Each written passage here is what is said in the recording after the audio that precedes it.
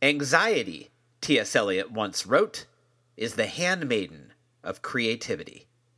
Well, he's right, but any artist can tell you, right as he may be, it makes for a very uneasy delivery room. I'm Alex Green, and this is Stereo Embers, the podcast.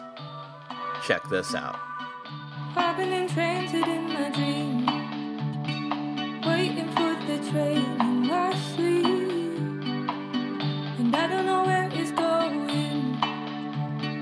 No one's got the plans, nobody holding my hand. Though I know that I'm alone now, and they don't really warn you that your dreams die.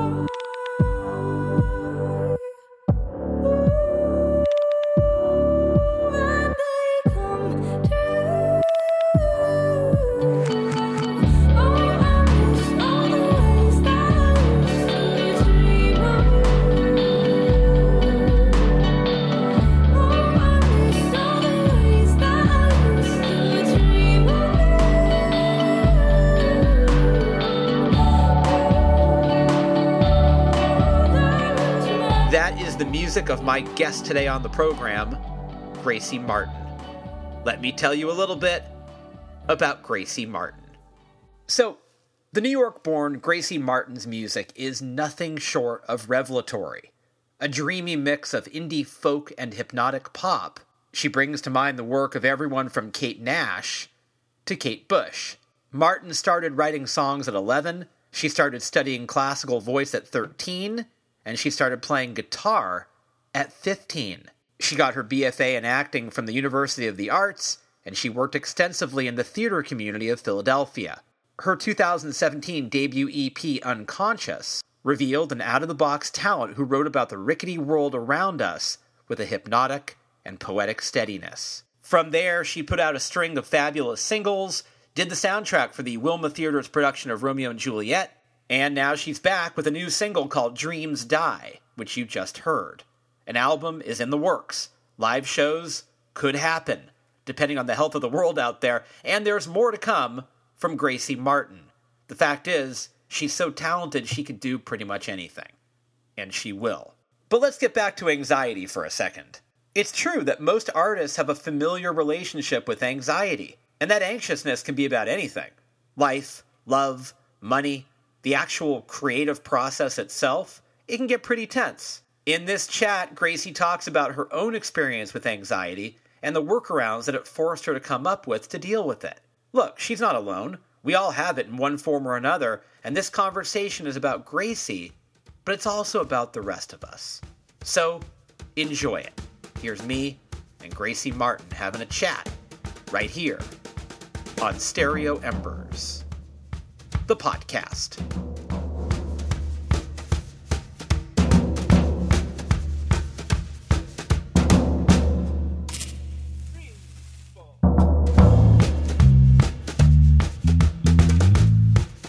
It's more of a fatigue because I've been kind of baseline low-key a little anxious about the the pandemic and everything for about a year now.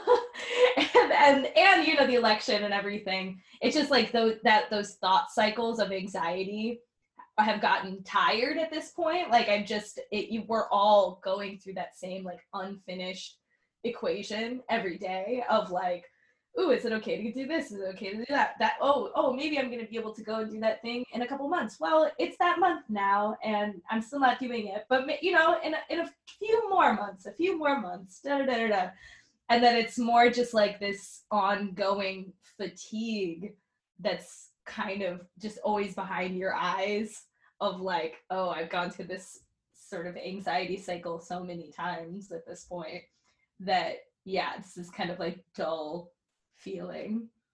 And then sometimes it'll pop up and I'll be like, oh god, I'm really upset, but it'll be because we're all upset all the time a little bit, but we're so used to it just kind of being there that it's just I'm mostly just tired. Yeah. It's like materializing is just messed up sleep schedules and feeling tired. It also feels that sort of the impulse is burning itself out because it's gone on for so long, right? Like it's almost like, you know, it's literally like you've exhausted the capacity to have anxiety about this thing, because you're right. Yes, no, it's so true. It really is true, and especially in the past couple of weeks, as I was working at a business, a small business that was opened for, I think about 7 or 8 months over the summer and the fall, right up until the holidays. And there, my anxiety and how upset I was got a lot more acute because I was like seeing people not wearing masks and having to talk to people about how, hey, I don't feel safe in this environment. So that was I had a lot of very cathartic, outwardly upset moments about that. But yeah, since I've been, and I quit the job actually because I didn't think it was safe being there. And now that I'm back just at home all the time, it's definitely gone back to that place of like, yeah. It's like, it's almost very peaceful, but you know, it's like too peaceful. Yeah, it's a strange time. And it's also, you know, you start to feel okay about things, and then it's sort of like, now there's 9 different variants, and you're like, wait, what? That's a whole new thing. No, and my dad's like kind of always been a bit of a nihilist, and he's still very much like, well, yeah, and then the next pandemic's gonna happen too. Like, he's like, oh, I'm never gonna travel again. But he's like, oh, whatever, it's just not gonna happen. And I'm like, okay, but yeah, I mean, it's I can sort of see the reflex to being bleak. Yeah, seems like an easy path. Yeah, it is. Right. It is. Yeah, it definitely is. And yeah, I don't know. It's like, I feel very almost like disassociated, because it's like, yeah, there is a part of me that does feel very bleak about it, and is like, yeah, no, even if we do get a handle on, you know, the variants of COVID and stuff, like, yeah, it is true. Our environment is changing, you know, the thing about the viruses melting along with the ice caps, and that there's just continually with all of this environmental stuff that's already super existentially terrifying, that is going to bring more viruses and more pandemics. And this is, even once we get a handle on COVID, we might be seeing more stuff like this, you know, even outside of like climate change stuff that we know that we're gonna see. So yeah, that's super bleak and super nihilistic. But then, you know, at the end of the day, my day-to-day moments are spent like, you know, with my housemate and like the cats, and we're just like drinking tea and having cakes and like taking care of each other. And like, you know, it's like the local has become so special. Like the very, very intimate, the very small has become such a sanctuary, and such a like, wow, I've so much gratitude for, you know, the very small circle of people that I'm around, and, you know, the small things that I'm able to do inside and the fact that I am inside a house. Oh my God. There's this cat in our neighborhood who's like, he's definitely a cat, an outdoor cat. He doesn't have a home. And it's very, very cold here right now. It's like -0 degrees. And we were just like watching him yesterday, and it was like, oh God, just thinking about, you know, the fact that I have a house in the first place. Like, you know, so it's like going back and forth between these huge things of like, yeah, no, things are really shit. They're really bad. And they're so good for me, like, especially in these like, just feeling thankful that I have a family and a house and food and things like that are just like, I can't be too nihilistic with that, because I am so grateful that I'm in a fortunate position. Yeah, I mean, even to have a housemate is like a kind of a cool thing. Some people are alone, right? Yeah, no, to have a housemate, the fact that my family is healthy and that my family is taking it seriously too, that is such a huge, like, you know, having people close to you in your life who are risking their lives and because they don't understand or because they don't take it seriously, and having that like destroy your relationship with them too on top of everything.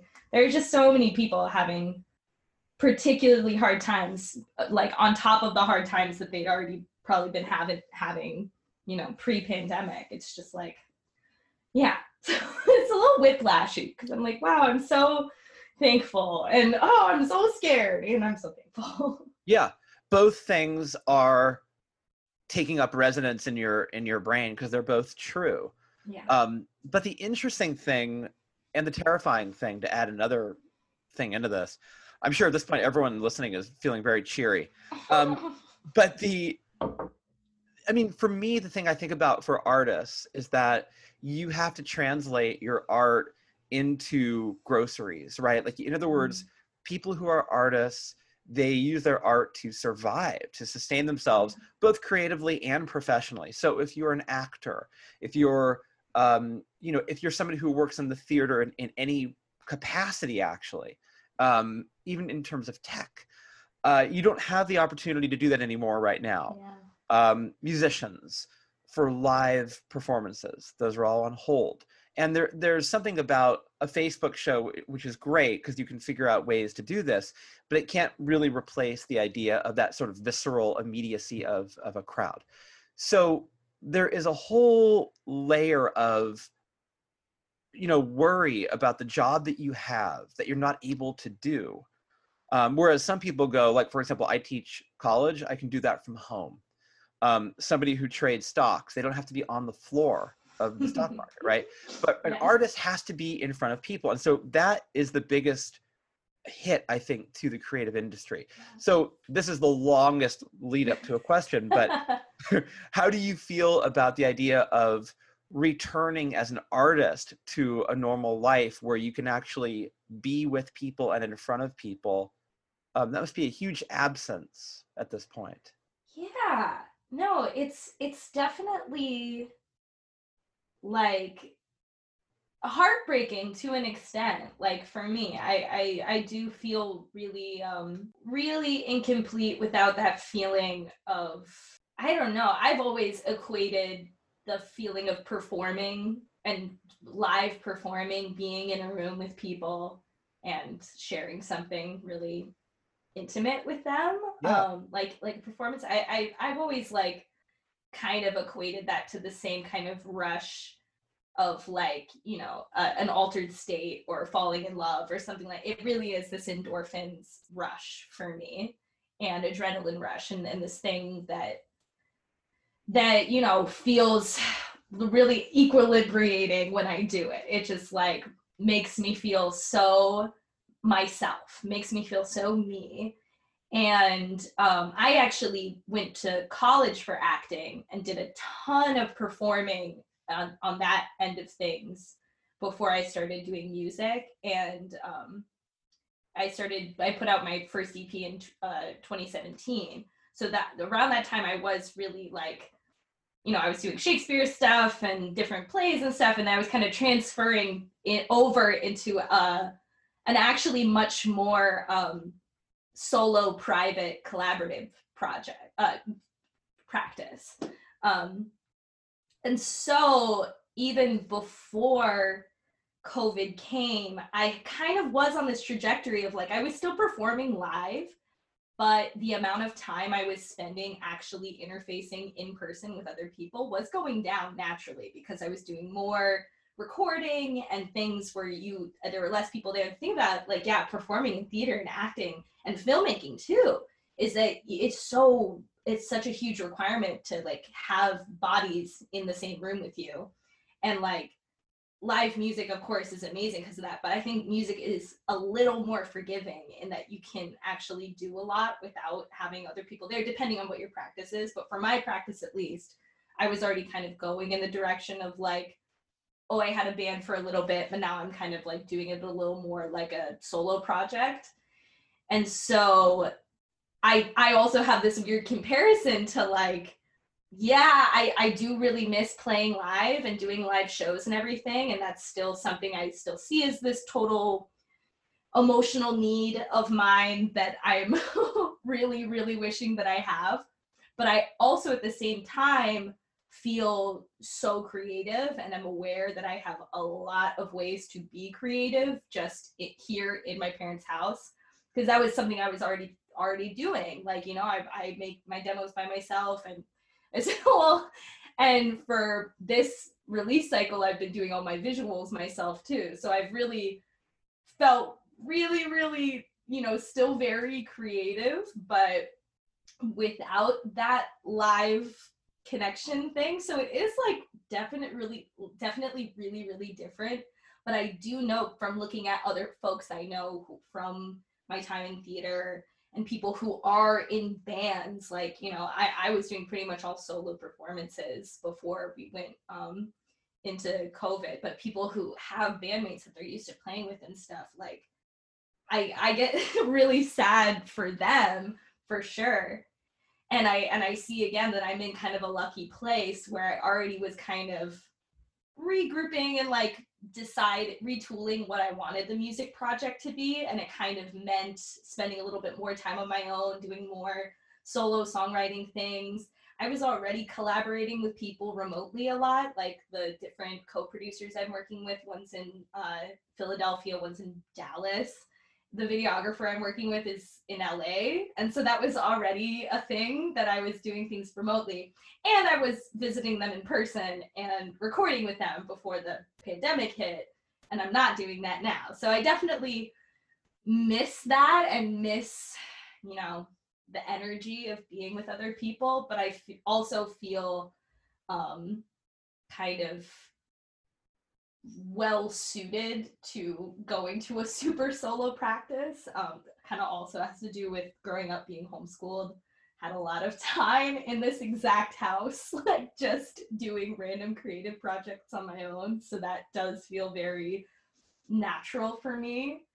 But yeah, it has also meant that I'm just like, I feel kind of the same way about like reopening and getting back to being with people, and the rush of performing makes me feel the same way I felt back when I was homeschooled, and I would think about like, oh, someday I'll just be at college and I'll just be around the other people and they won't know that I'm homeschooled and we'll just be all together. And it was like I had a really hard time transitioning into college life because it was kind of too much like overload. It was like sensory overload, like so much. And I think I'll have a hopefully a little better time transitioning back into, you know, non-quarantine life and everything.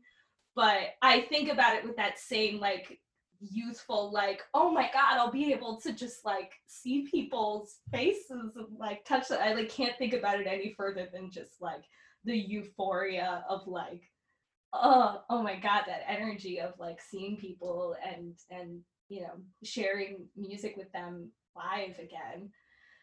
Yeah, no, it really it feels like such a like, I don't know, such a dream, such a fantasy, really. Yeah, I can see that. And I was going to ask you about the idea of having been homeschooled, going to a college that's like going from the quiet into the noise, because right, because college life is, I mean, that's quite, talk about whiplash. I mean, that is sort of like, whoa. And I see what you mean. It is, again, like a debut that you'll be making, right, from the quiet back into the noise. Can you talk a little bit about, because I think it's kind of interesting to talk about the idea of what it was like to go from being homeschooled into college life, and why was that transition? I mean, it seems like a lot to ask of somebody in terms of, right, how was it easy and how was it hard? So, and I love that idea of a debut, because I definitely internalized that idea for sure. I and it was also, you know, I definitely had a lot of anxiety things I hadn't dealt with too, and that makes you always feel like the spotlights are on you, and oh God, everybody's looking at you, and that's terrible.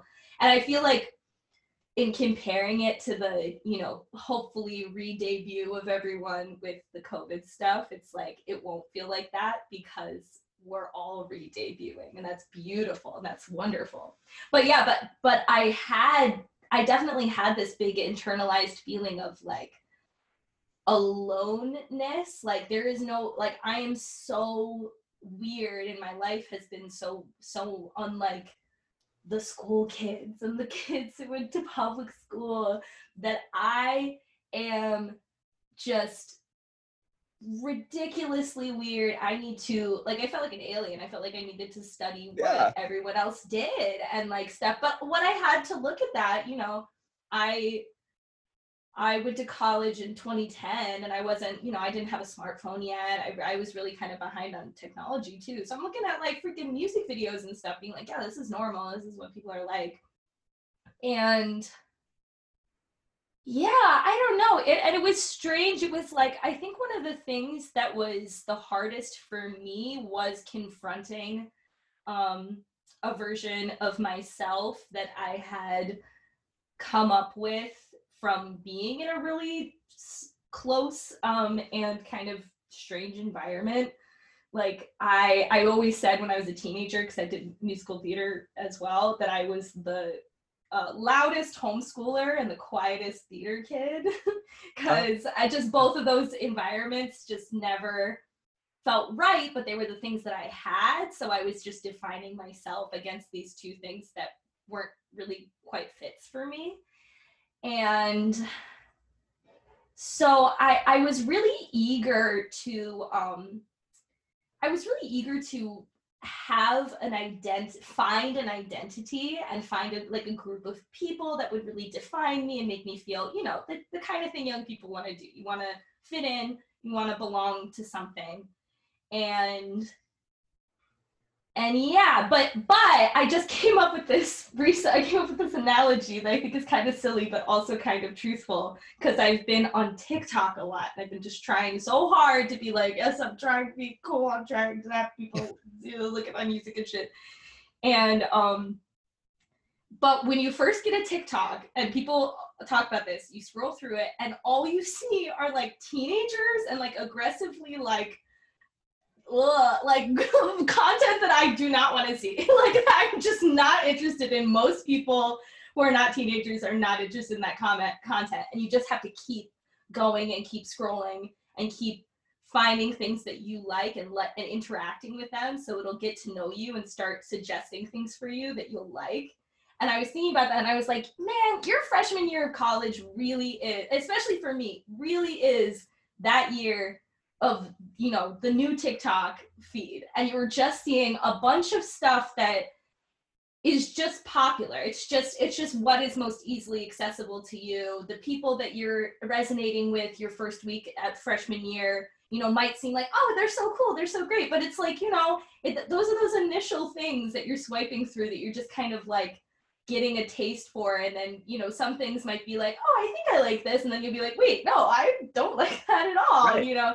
And It just takes a long time to just continue to experience new things and like realize what things you actually like, because you don't know what's out there. Like, you know, it's all overwhelming. And so it definitely, like, oh God, I don't know. It was a really hard time for me because of other things that were going on as well. But in general, it really did feel like those first 2 years of being in Philly definitely have a lot of like ego death moments, like a lot of you know, going towards things that seemed like, you know, from the media I'd seen and from different ideas about like what young adulthood was, that I just sort of gravitated towards these people or these scenes or activities, and eventually was like looking around my life like, oh my God, like I look back on those years and it really is like, who the hell is that person? And I came to the realization, you know, that like everybody has that experience. If you went to public school or if you didn't go, like it's a very universal experience to have that. And like I kind of got to peace with the feeling of like, yes, I'm not normal. I didn't have the upbringing that like all these people around me did either. But like people don't have a unified experience. Just because I have something different doesn't mean that everyone else around me doesn't have something different from each other.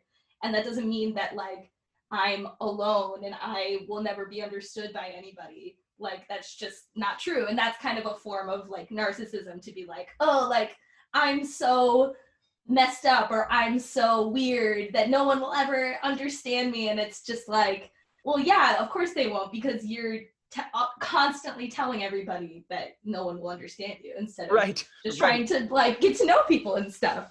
Yeah, so it was just definitely a lot of like I always I also always say that like I had high school for like you can have breakfast for dinner. I had high school for college. Like a lot of the like social things that I kind of was working through in college were things that people realize in middle school and high school. Like, you know, you got to get messy. You got to bump up against people and fight with them. And like, it's like the puppy pile. You got to just like kind of rough around and then realize like, oh, you don't talk to people like that, or you don't say things like that. And Right. oh, when people are like this, you don't want to be friends with them.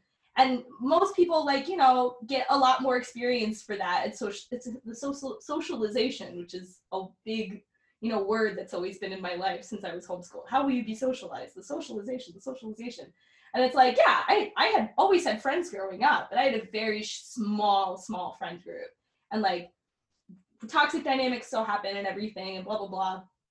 But just like, you know, you just have less people to kind of bump up against and like get that idea for what being in an environment like that is. So yeah, I don't know. It's like, I don't even know how to like wrap it up that well. It's just kind of like, I'm still kind of like grappling with the fact that like, yeah, that was weird. Yeah. And I went from public school to private college. And I can tell you, I never felt comfortable. Yeah. Never. I mean, for me, college was incredibly unsatisfying. And 4 years of feeling like I just didn't belong. And, you know, I mean, incredibly extroverted. I think you and I both are very extroverted in that way, and very performative, where if there's a room of people, I can turn it on. But I didn't ever feel like I belonged in college. I didn't, and I lived at home. I didn't live on the campus till my final year. And even looking back now, I think living on the campus would have made it worse. You know? So, and then I start thinking about, well, have I ever felt like I've belonged anywhere in my life? Yeah. And I'm not really sure that I have an answer for that. Like me sitting here talking to you, I feel like I belong in, this is what I'm meant to do. But I don't know if I've ever felt comfortable in my life. I think even when I've been accepted, I've been suspicious of that acceptance. Yeah, that's a really good point.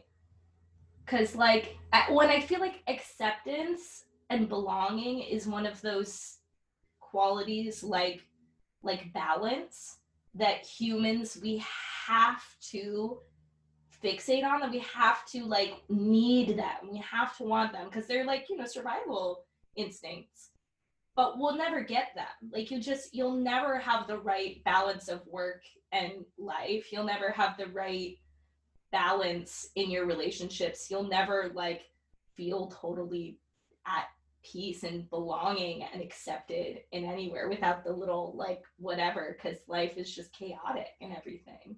Yeah. And yeah, we just it's like the Sisyphean like tasks that we have to continually try to balance our lives and to feel accepted when we just never will. But it's not about if we ever will, it's about we always have to keep going towards that. Yeah, and it's not a permanent state, you know, so even when you put the car into neutral, you're still dealing with the road around you, right? So there's still, chaos is still happening around you, even though you might slow the car down for 1 second and put it in neutral. And I think that life is that way, where happiness, acceptance, satisfaction, those are all not permanent states. And I think if I meet people and they go, I don't know, I'm just a really happy person, like I want to go the other way. I know, I'm like, you can't be a happy person, right? Like that's not an accurate representation of human life. And so when someone tells you that, you know, it's like, I'm just happy all the time, it's like, I think you're insane then. You must be okay. You can't. I was like, I think you're really not actually. I think you're hurting. What you're telling me is, but here's the thing, but in creative endeavors, right? That's where I feel the most at home, in the creative life, whether I'm writing, when I did plays in college, when I am talking to you. When you are being creative, do you feel that it's almost like putting on the superhero costume? Like you feel more of yourself, or at least more accurately yourself, than when you're just a civilian? Yeah.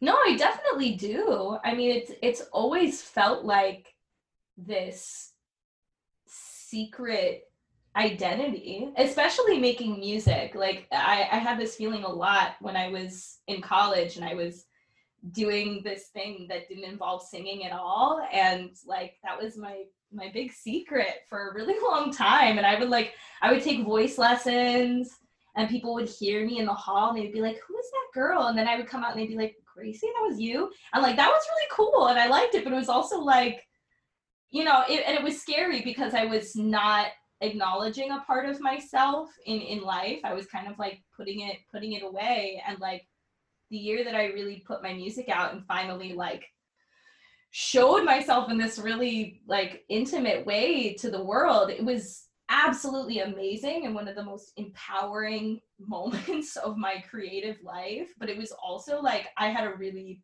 difficult like mental health period around that time. I had kind of like a manic spell where I felt like I felt like I had performance anxiety all the time. Like I felt like I was about to puke from like performance anxiety every single second of the day.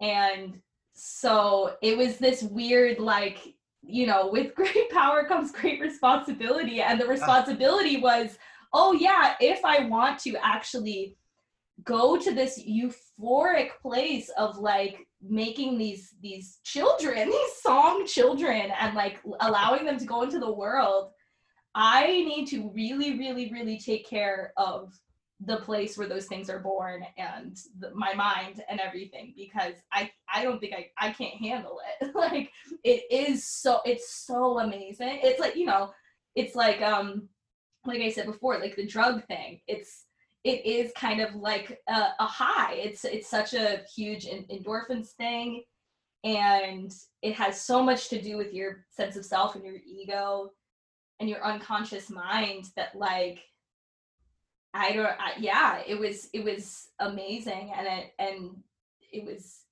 like difficult, but like moving forward from that, it's like, but you know, actually like it was really difficult and everything, but it's like I've always been very, very aware that the solution to that was not going backwards. It was not retreating and bringing everything back in and never putting music out ever again. That was like choosing death. And then the scary thing was choosing life and choosing to continue to risk and to put myself out there like that and to do what I needed to do to keep myself healthy in that process. And yeah, I totally feel you. It like really was like, this is exactly what you should be doing. But like, you know, if like this is your thing that you could pick it and it could kill you if you want. And it's like, oh, well, yeah, I mean, maybe someday, like when I'm really old, like sure, but let's keep going for now. Like I totally get why musicians burn out and why artists burn out, like, and don't make it, because it's like it's this like, ooh, did you ever see The Lighthouse? Yes. It's a freaking light. Oh my God. It's like Yeah. something that you're just so, you're so enamored with, and that you can't, it's like your soul. And you, if you come in contact with it and it really blows, you know, it's just, it could destroy you and it could totally like make you waste away forever. And it's like, yeah, but I do like feel so much like myself. And I also like, I think my stuff earlier in life about like, oh, I'm this weird person and I'm so alone and nobody is like me, is because I was afraid to know myself, and I wasn't ready to accept that what my real identity was, and that I needed to make music and I needed to show people, you know, even more stuff about myself that I didn't even know yet at this point in my life. I was certainly just afraid of that, and I was afraid of knowing myself and having other people know me and see me, and like putting out my music in a big way was just like, yeah, it was like accepting who I am, but my identity, but it's really it's really tricky. You were sleeping off the last one when you said you loved me. Didn't even wake up, couldn't remember in the morning. Had it all been a dream? Oh baby, I was wide awake. Must be funny in that dream. Oh baby, I've been waiting for you just to love me in the day. Ooh, oh, ooh, oh.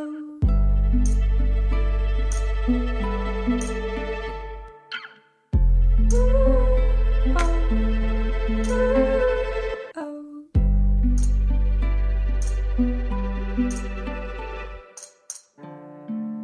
You were full from your last meal when you saw me looking yummy. Falling for me real sweet, like a dog with anyone who's got a treat. Oh, my love is a feast. You gorge yourself, throw up on 12th Street. Gave it all back to me, all chewed up, mixed up with some stomach acid and heat. Ugh. Ooh, oh, ooh, oh.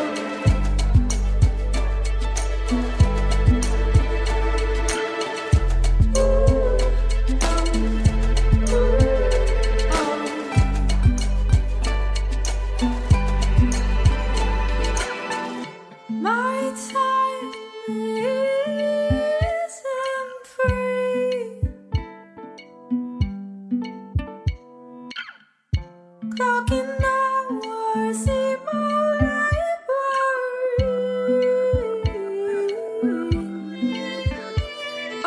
Are you racking up a big check just to leave me 10%?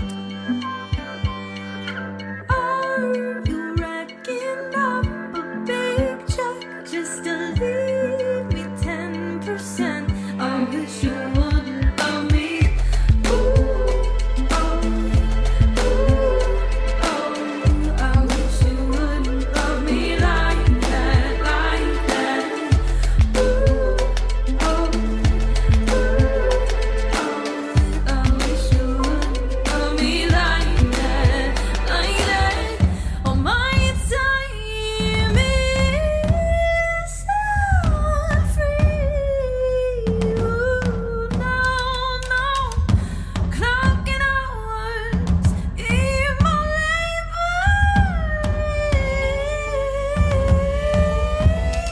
Oh, are you racking up a big check just to leave me 10%?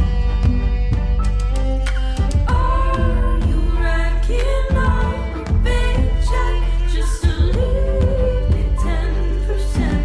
I wish you wouldn't love me. Ooh, oh, ooh, oh. I wish you wouldn't love me like that, like that. Ooh, oh, ooh, oh. I wish you wouldn't love me like that, like that.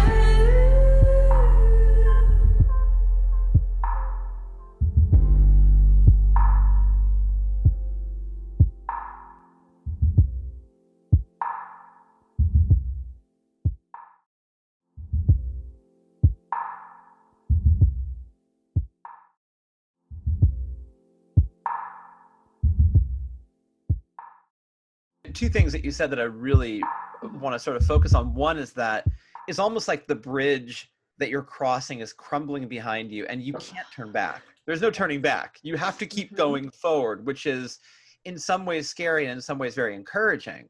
That you have that realization is important. And two, the idea of having when you were sort of feeling like a perma anxiety about performance, even when you weren't performing.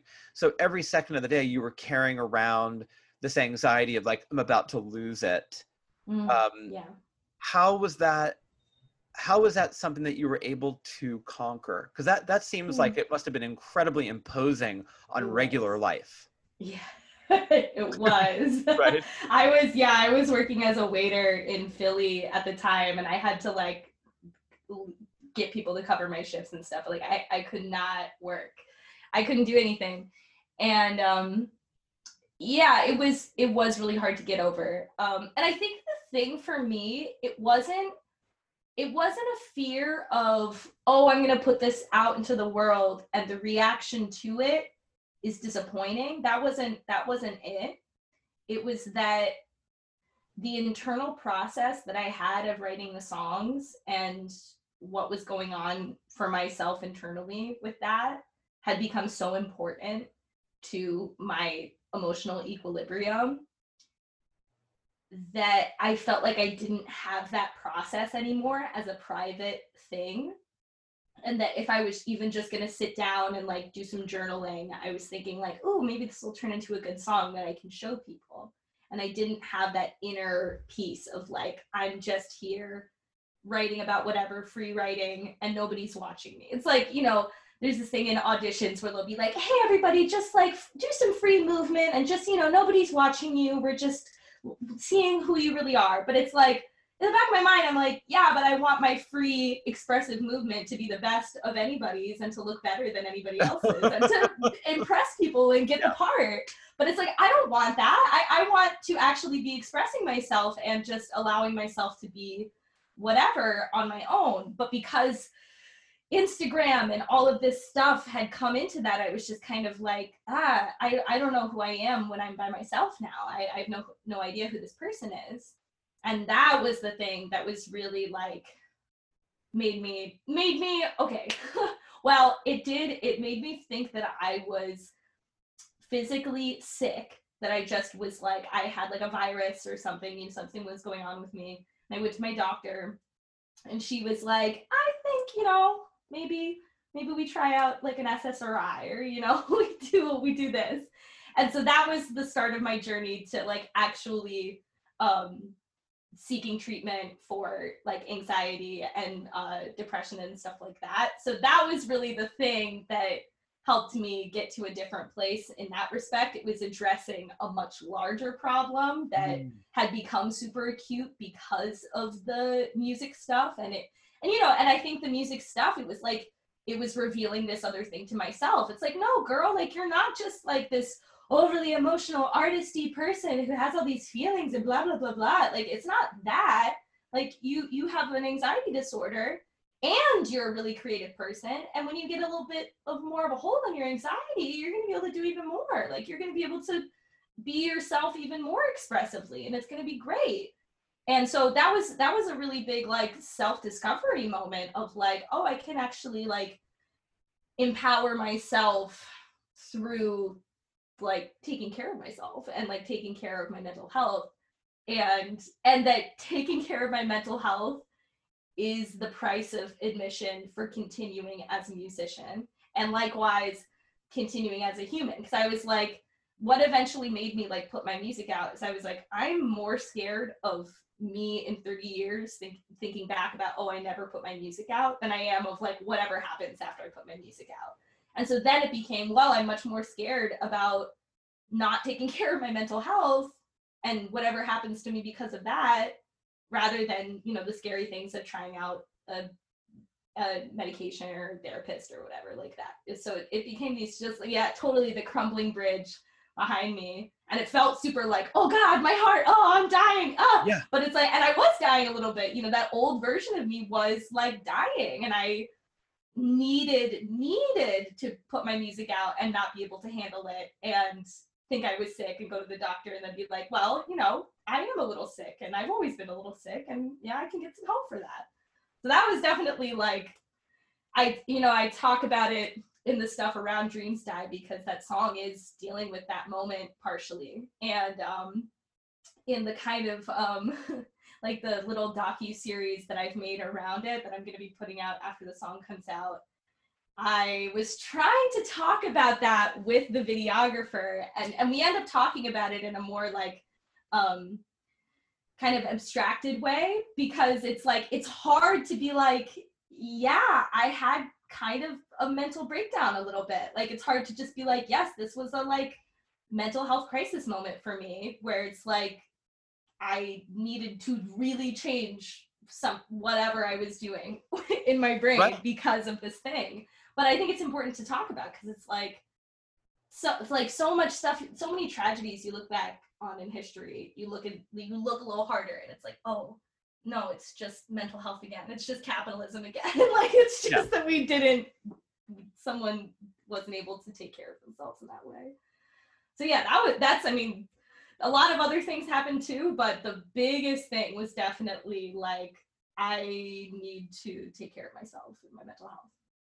Yeah, and I think that, I mean, not to turn it into a PSA, but I do think that anybody at home listening who feels the way that you feel is loving what you're saying, because even someone who doesn't even realize they feel that way, because what you're saying is something that I know that at the time when it was at its most acute, it probably felt like you were the only person in the world. Right. This is like my own private hell and everyone else is having a great life. I can guarantee you that's not true. Yeah. And you are in such good company, because I think so many people have similar versions of what you went through, and maybe they don't have the language to explain it yet, or maybe they don't have the understanding of it. But I think what you said is so helpful to people who have gone through it or are going through it or are about to go through it. So I'm glad that we're addressing it, because I think it's really a vital thing to get out there. Yeah, I agree. And like that was even I even talk about like that time period when I had everything get really acute, and I had anxiety attacks at work. I like according to my former self, embarrassed myself at work, but I'm not embarrassed by what happened now, because it's like, oh, I did these things, people noticed I was struggling, and I came back in. I remember the bartender at the time, he said this thing to me. He was like, I noticed you were like really not doing well. And that's like my worst fear in the past, of like, oh, someone's noticing that I'm a wreck or whatever. And I was just like, yeah, and I went to the doctor, and I'm going to do this, and I'm going to take some, whatever SSRI. And he was like, welcome to the club. And he told me about his anxiety attack he'd had. Other servers were telling me the same thing. And that was almost like on par with like therapy and, the right medication, knowing that I wasn't alone and just starting to be able to talk to people about it who had experienced the same thing. That was just as therapeutic, and just not having it be this horrible secret that you're so afraid to show this weakness to other people, like that was healing as well. So yeah, I really hope anybody listening to this is like able to maybe, track something that's been bothering them, or, anything to just feel a little like not a total island in the anxiety sea, because you know what? It's hard. It's really hard. And those who are on the anxiety team, it's a really big team. There's a lot of people. It's a huge team. Yeah. I mean, feeling anxious, having anxiety, having self-doubt, not feeling understood, all of that stuff is incredibly universal and common. And I think putting words to it and giving it a voice and giving it some understanding through dialogue, through talking about it. My students, where I teach at the school where I teach is, they have now, in terms of teaching them how to write, it's like freshman college writing. And I always have to tell them in the first couple of weeks, like, you should feel comfortable talking about yourself, because in high school, you're taught not to write with the I, not to write in the first person. And as soon as we knock down that sort of barrier of, okay, you can write from the first person, usually the first place they go is to write about their anxiety. I mean, and you can tell they've been wanting to write about it for a long time. They felt they weren't even allowed to do that. Yeah. Wow. I know. Yeah. Right? So now when they're given the chance, like, oh, I can actually do this. And when I assure Yeah. them, like, listen, when you write to me, we write paper for me, Yeah. I'm not sharing it with other people. This is between you and I.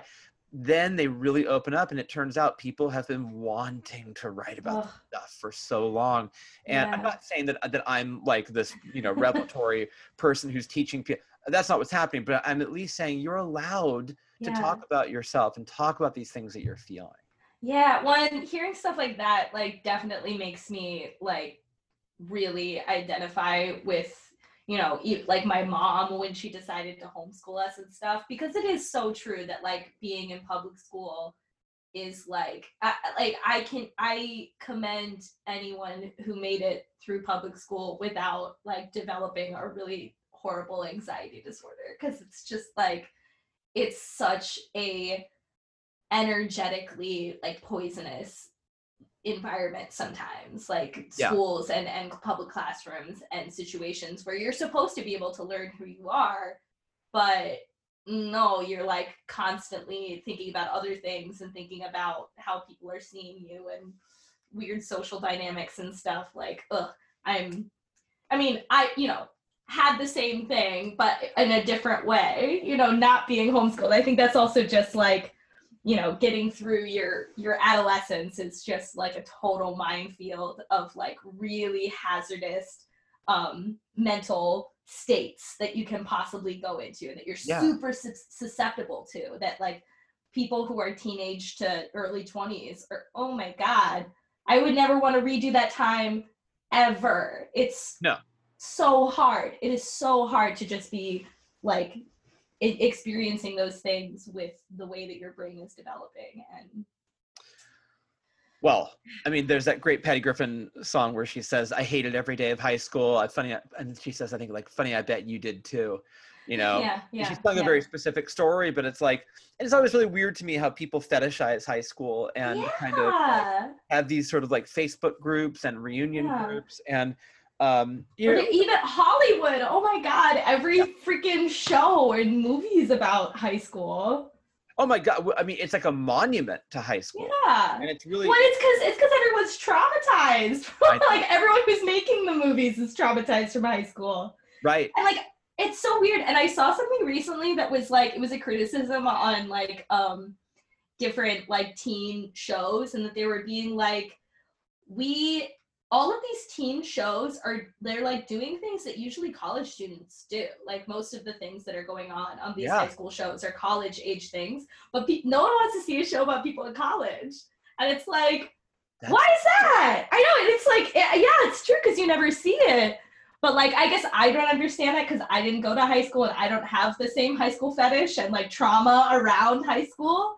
Because I had high school for college.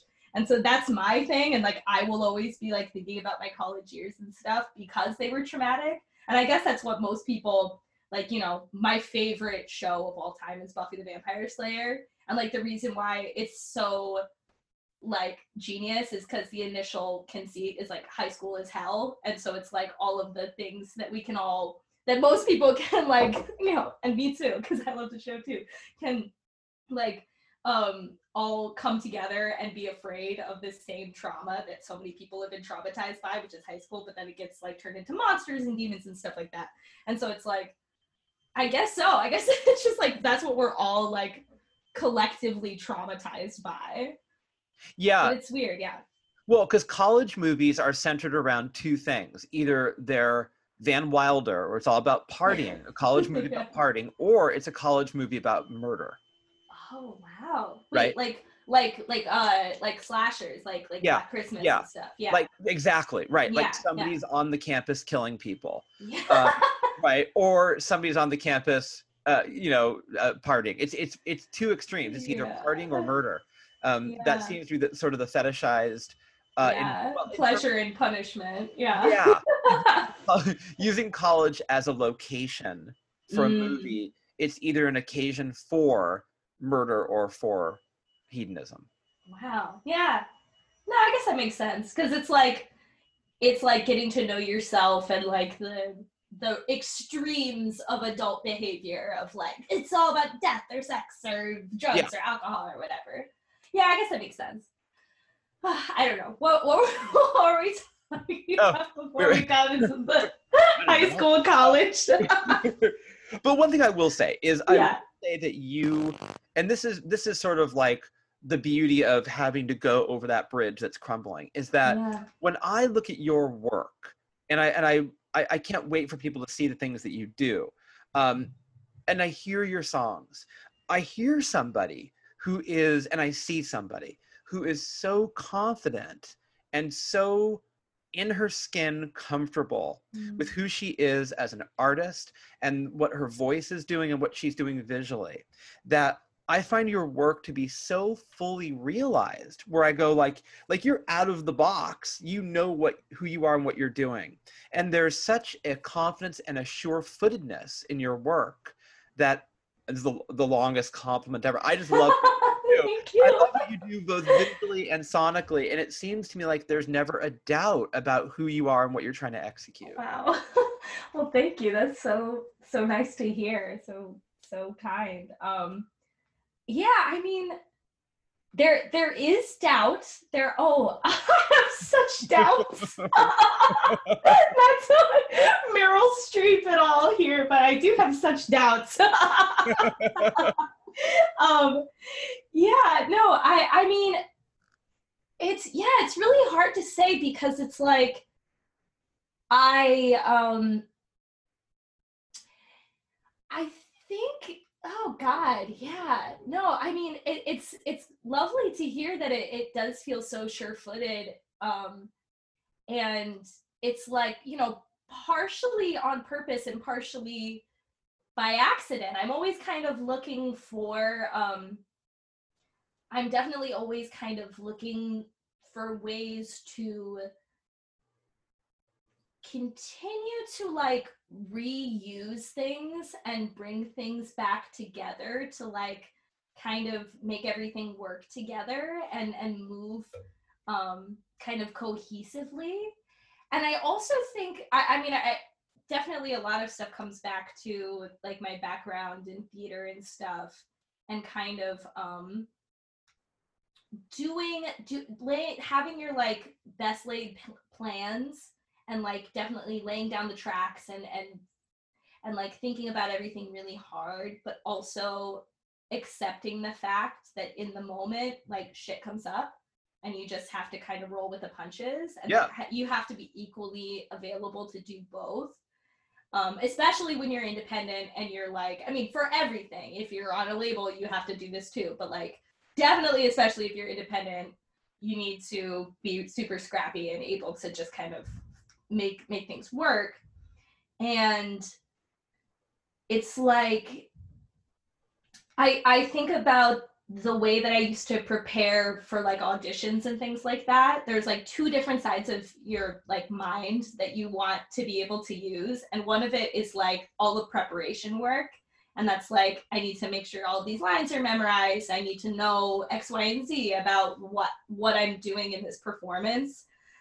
But it's really bad if you walk in there and you're super rigid and you're like, oh, I'm gonna do it just the way that I said I was gonna do it. Right. You gotta be loosey-goosey once you get into the room and able to like stick to the things you think are really important, but then let things go once they're not serving you as much anymore. And I don't think I'm like doing that super purposefully in my music practice, but I think that it is a version of that, of like, I mean, yeah, Dreamside is a great example, because I finished making this song in 2019, is like when the master was like ready to be mastered and everything. So it's like, it's been in the vault for a little bit. It's like, it's been sitting there, and I didn't feel super confident. I was feeling pretty confident about how I wanted to release it. I wanted to release it in 2020. And then, 2020 happened, and 2020 was different than what I'd expected. And I was planning on moving to LA, and like I was going to visit LA and shoot the video there and do all this stuff. And it's just like, I had to change all the plans, and I changed what the cover art was going to look like and stuff. But it took a long time, and it took kind of giving up on it and being like, I don't even want to release music in 2020. I was going to release all this stuff. I just don't feel like it doesn't feel like the right thing, and kind of trusting my intuition and feelings about that. And then kind of rediscovering what my entry point to the song was, because I wrote it from a really specific place of like, I'm here touring around the country doing all this stuff for my music, and it's not like what I dreamed about, but it's kind of better. Like my dream of what it is died, but I'm living the reality now, which is not the dream because it's reality by definition. And it's like, you know, not glamorous, but like me 10 years ago who was afraid to even show people my music is like, that is the dream come true. You did it. And that's kind of what I was thinking about beforehand. But then quarantine happened, and it's like, I'm not traveling around the country doing all this stuff. I'm still in the exact same literal physical place that me 10 years ago was. But still, I am living the dream come true of being able to share this part of myself. Right. Like, even in the exact same bedroom, even in the exact same house, all of that, I still have changed so much. And so it's kind of even gone in this little journey back around to this really, really kind of full circle place by this challenge of being like in my childhood homeschool home again. Because like when I used to live here before I went to college, I was so like, oh my goodness, when I finally am free and can be with the other children and stuff. Like, I was so dramatic. And now I'm like back and I'm just like, oh, when I can be free and be with the other children again, I feel the same way, but I also feel so unbelievably different than how I was back then. And it's like, yeah, I feel like I'm still even catching up to how I visually see this and everything. And so that then after just kind of allowing the reality to sink in and actually like being where I am and being grateful with it and not trying to pretend like it's something else, that's where I was able to kind of really be like, you know what, I really have a release idea for this song. I want to use all the little fun little toys and trinkets that I have in this house from my childhood. I want to commission a cover art that feels like my childhood room and my adolescent room, my dorm room, but it's also an enchanted forest, you know?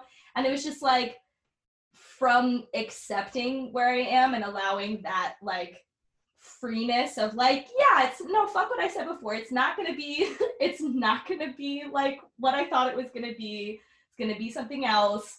And then just like trusting that it was easier to like make the plans and like make things that I can kind of put like, you know, put out there and do it. But, you know, it's also, I mean, a big reason why I can, you know, experiment and try out a lot of different things is because I do have like the time and the resources and, you know, just a place and because I am just like sitting around thinking about like, oh, that would be a cool outfit for a music video, or like, right. Oh, what if I just filmed inside of the dollhouse or whatever, you know. I do like, you know, think about weird things like that because I have the time to.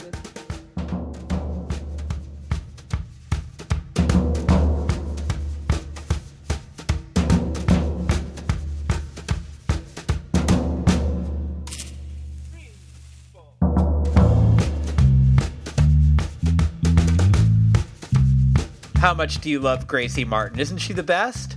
We kept going, too. The conversation didn't end there. We kept talking. We talked about Dua Lipa. We talked about Johnny Depp. We talked about Amy Winehouse. We just, we covered it all. And maybe I'll play you some of that one day. She'll be back. We'll bring her back on the show. She's unbelievable. The world needs to hear Gracie Martin. What a voice. What a talent. She's got it all. The whole package. Everything's there. She's just ready to detonate. So get ready for Gracie Martin, world. Get yourself healed, world. Get that pandemic out of your system. And let's get Gracie Martin in a town near you. In the meantime, GracieMartinMusic.com will do the trick. Pay her a visit. See what's going on with her. Because there's always updates with Gracie Martin. AlexGreenOnline.com is where you need to go to find out what's happening with me. You can also go to bombshellradio.com to find out what's happening with our radio station. You can follow me on Twitter at Embers Editor. You can follow me on Instagram at Embers Podcast, or you can just email me, editor at stereoembersmagazine.com. Stereo Embers, the podcast, is available on all podcast platforms. Go to the one that you use, subscribe, tell a friend, leave us a rating, maybe a comment or two. We do read these things, by the way. That sounds like a lot of work, but you and I both know that whole little list of things I gave you just now takes about, 4 seconds? All right, that's all I'm saying. 4 seconds, and you can help our self-esteem.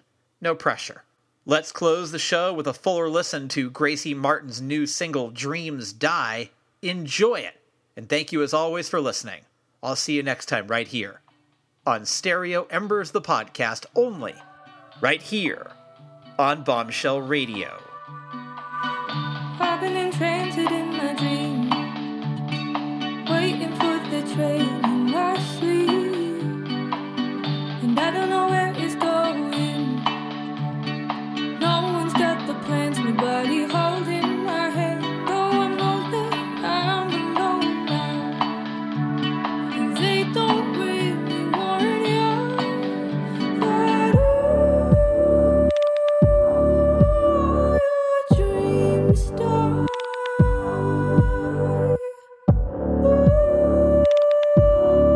When they come true. Oh, I miss all the ways that I used to dream of. Oh, I miss all the ways that I used to dream of.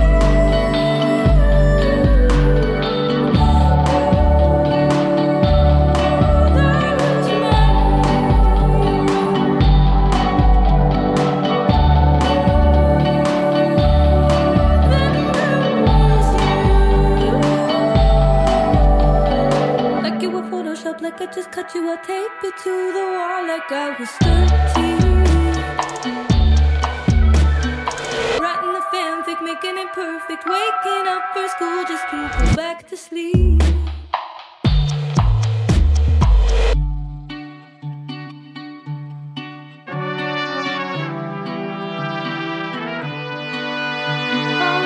So now I'm in transit in my dream, making a commute and making it for you. Oh, I gotta make myself happy. I can make a man, make the sun shine on me. Oh, I know that I'm just growing up, and everyone is smiling. Oh, your dreams die.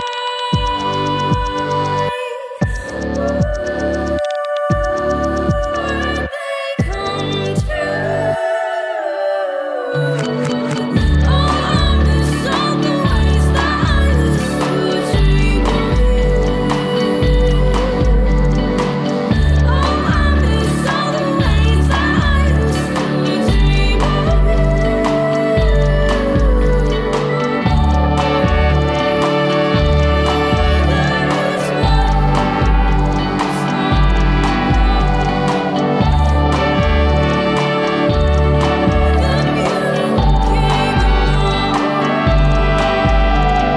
Like you were Photoshop, like I just cut you, I tape you to the wall like I was 13.